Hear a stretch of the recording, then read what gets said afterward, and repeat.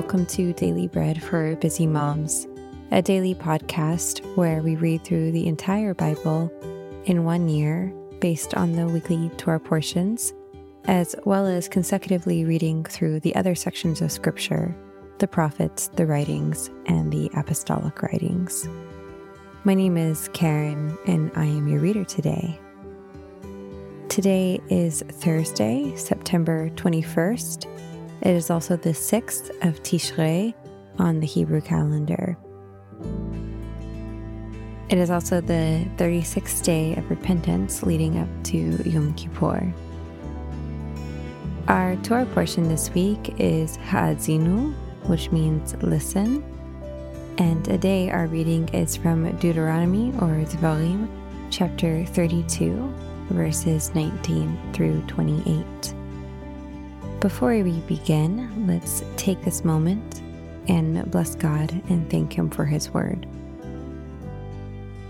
Blessed are you, Lord our God, King of the universe, who gives the Torah of truth and the good news of salvation to His people Israel and to all peoples through His Son, Yeshua the Messiah, our Master.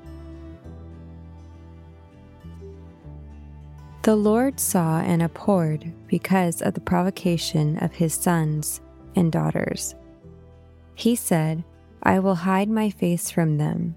I will see what their end will be, for they are a very perverse generation, children in whom is no faithfulness. They have moved me to jealousy with that which is not God. They have provoked me to anger with their vanities. I will move them to jealousy with those who are not a people. I will provoke them to anger with a foolish nation. For a fire is kindled in my anger that burns to the lowest Sheol, devours the earth with its increase, and sets the foundations of the mountains on fire. I will heap evils on them. I will spend my arrows on them. They shall be wasted with hunger, and devoured with burning heat and bitter destruction. I will send the teeth of animals on them, with the venom of vipers that glide in the dust. Outside the sword will bereave, and in the rooms terror on both young men and virgins, the nursing infant with the gray-haired man. I said that I would scatter them afar. I would make their memory to cease from among men. Were it not that I feared the provocation of the enemy, lest their adversaries should judge wrongly, lest they should say, Our hand is exalted, the Lord has not done all this. For they are a nation void of counsel, there is no understanding in them. That was Deuteronomy or Devarim, chapter 32, verses 19 through 28. In our reading in the prophets today, we are reading in Zechariah or Zechariah, chapters 4 and 5. Then the angel who talked with me returned and wakened me, as a man who is wakened out of his sleep. And he said to me, What do you see? I said, I have seen and behold a menorah, all of gold, with its bowls on the top of it, and its 7 lamps on it.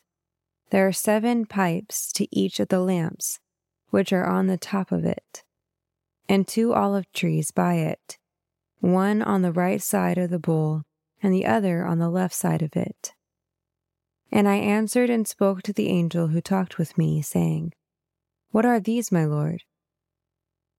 Then the angel who talked with me answered and said to me, Do you not know what these are? I said, No, my Lord. Then he answered and said to me, This is the word of the Lord to Zerubbabel, saying, Not by might, nor by power, but by my Ruach, says Adonai Sebaot. Who are you, great mountain? Before Zerubbabel you are a plain, and he will bring out the capstone with shouts of grace, grace to it. Moreover, the word of the Lord came to me, saying, The hands of Zerubbabel have laid the foundation of this house.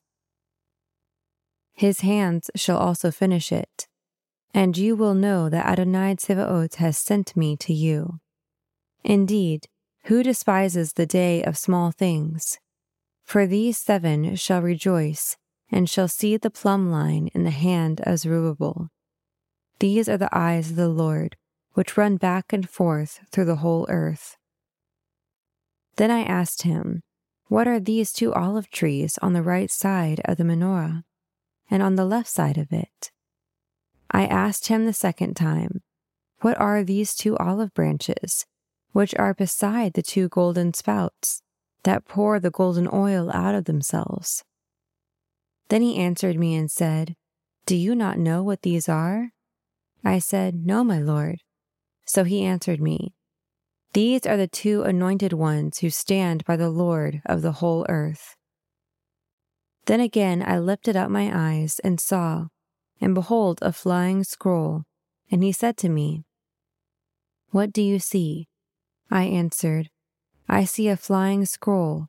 Its length is 20 cubits, and its width 10 cubits. Then he said to me, This is the curse that goes out over the face of the whole earth. For everyone who steals shall be cut off according to it on the one side, and everyone who swears falsely shall be cut off according to it on the other side. I will cause it to go out, says Adonai Tsevaot, and it will enter into the house of the thief, and into the house of him who swears falsely by my name. And it will remain in the middle of his house, and will destroy it with its timber and its stones. Then the angel who talked with me came forward and said to me, Lift up now your eyes, and see what this is that is appearing. I said, What is it? And he said, This is the ephah basket that is appearing.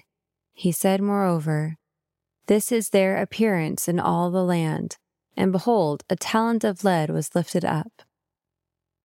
And this is a woman sitting in the middle of the ephah basket. He said, This is wickedness, and he threw her down into the middle of the ephah basket.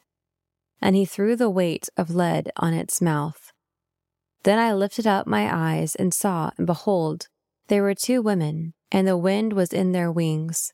Now they had wings like the wings of a stork, and they lifted up the ephah basket between earth and the sky.